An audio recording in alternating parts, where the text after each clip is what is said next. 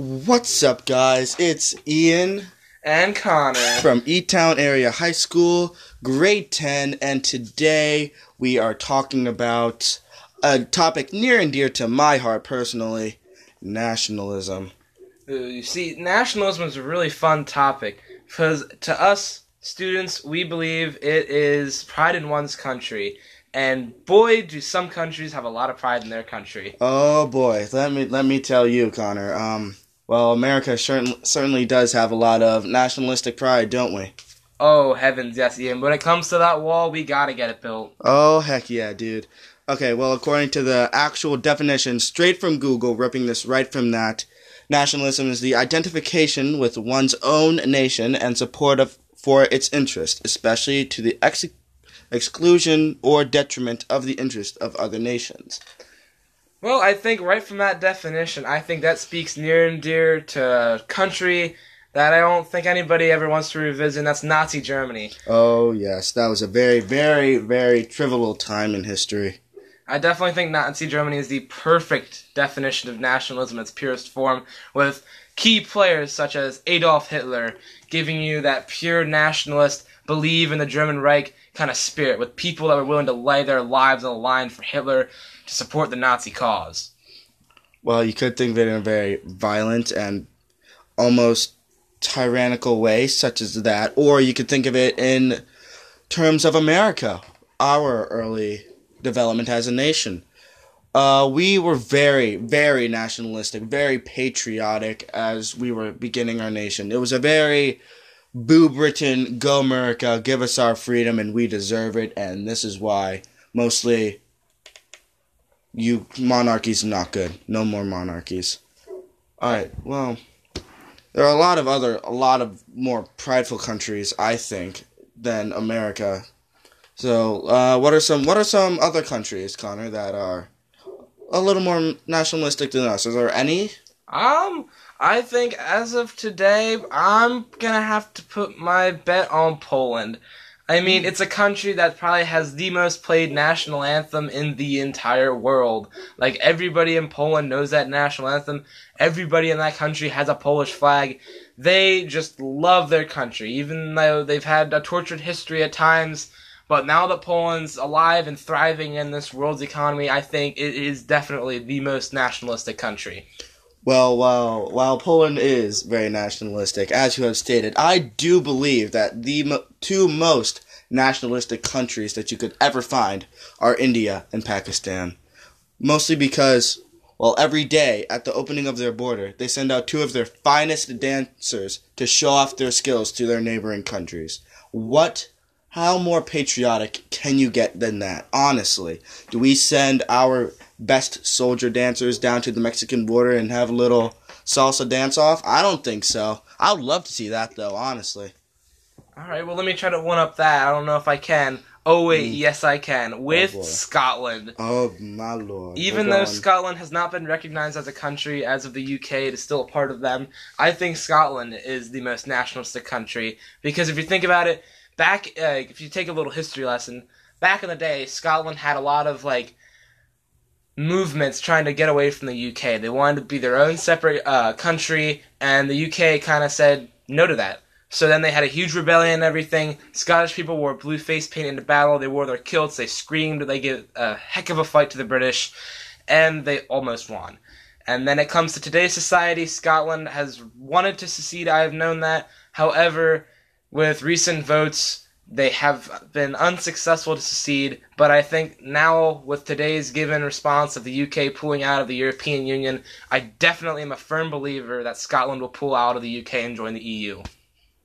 Well, you do have a very, very valid point there, Connor, but maybe I'm wrong about this, but I'm a firm believer that the United States of America, the good old US of A, is the most nationalistic country you could find on this planet, with its humongous and increasing border security, and its just general pride for their nation and its leader. I just personally think that America just can't be topped. We have one of the biggest militaries in the world. We are the international police force, basically, for the Middle East, part of Asia, and basically anywhere. If there's a problem, U.S. is there. We are ready to support anyone who is in need, and mostly, we're very proud of our independence and what we have become of our nation. I completely agree with that statement. Actually, let's take a little bit of time to go back in time to a country that we know today as Russia. But back in the day, it was known as the USSR. So let's give it up for the USSR, led by Stalin. Are we actually applauding Stalin right now? Yes. Okay. So let's go back in time when the Soviet Russia became a thing. Back when the Tsars were overthrown by the Bolsheviks, Lenin was thrown as their party. Yay, great Lenin. But then, he died. We all thought that a different man would come to power. Khrushchev would come to power. But turns out, nope, Stalin came to power. So Stalin, I think he is probably the most nationalistic leader out there when it comes to him and the terms of his pride in his country. It was always, as far as the people's, their view is probably more nationalistic towards Stalin, not their country. But I definitely think Stalin tried to do it for the good of the country, not him. When it came down to the greater scheme of things, it probably came to more Stalin than the country. But the USSR stood for about 20s when it just kind of like picked up and everything, to about the 90s when Gorbachev tore down the wall and ended the USSR. So I think that country is definitely a very big communist power and everything. It was a nationalist country. I definitely think there was a lot of just buffering there. They always wanted to flex their muscles. Russia has always had a past with having strong leaders, like their current one, Putin, who likes to take pictures of himself with no shirt on. Why would you do that? I would be absolutely terrified if I suddenly saw a picture of our good old Cheeto president with no tie.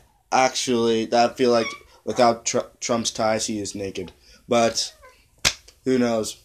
And honestly, I think if you think of it this way, if you call Stalinist Russia nationalistic, couldn't you call any communist state nationalistic? I think that's a very good point. I think you're about on the spot. I mean, you look at Vietnam back in the 70s when America was just kind of like, yep, no communism. I mean, Vietnam's kind of like the rebel cry and everything. They wanted their freedom and everything. So all the people came together, the Viet Cong, the Viet Minh, everything, fight the Americans, get them out of our country. And in the end, they were successful.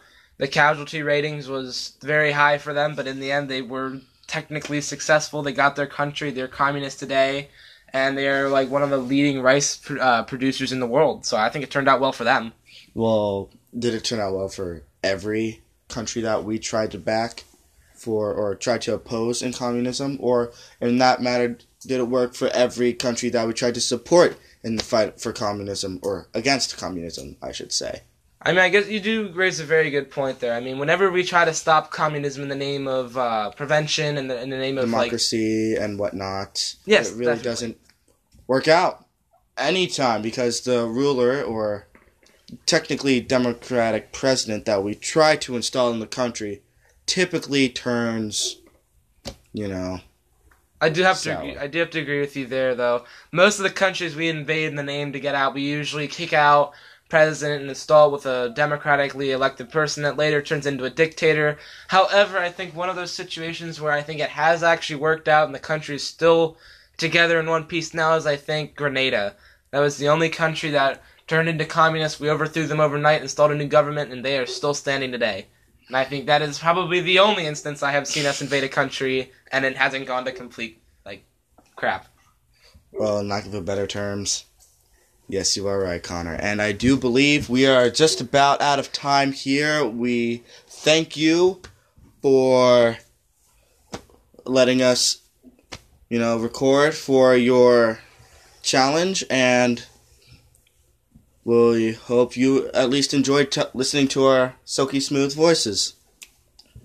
And this is Ian. And this is Connor. Signing off.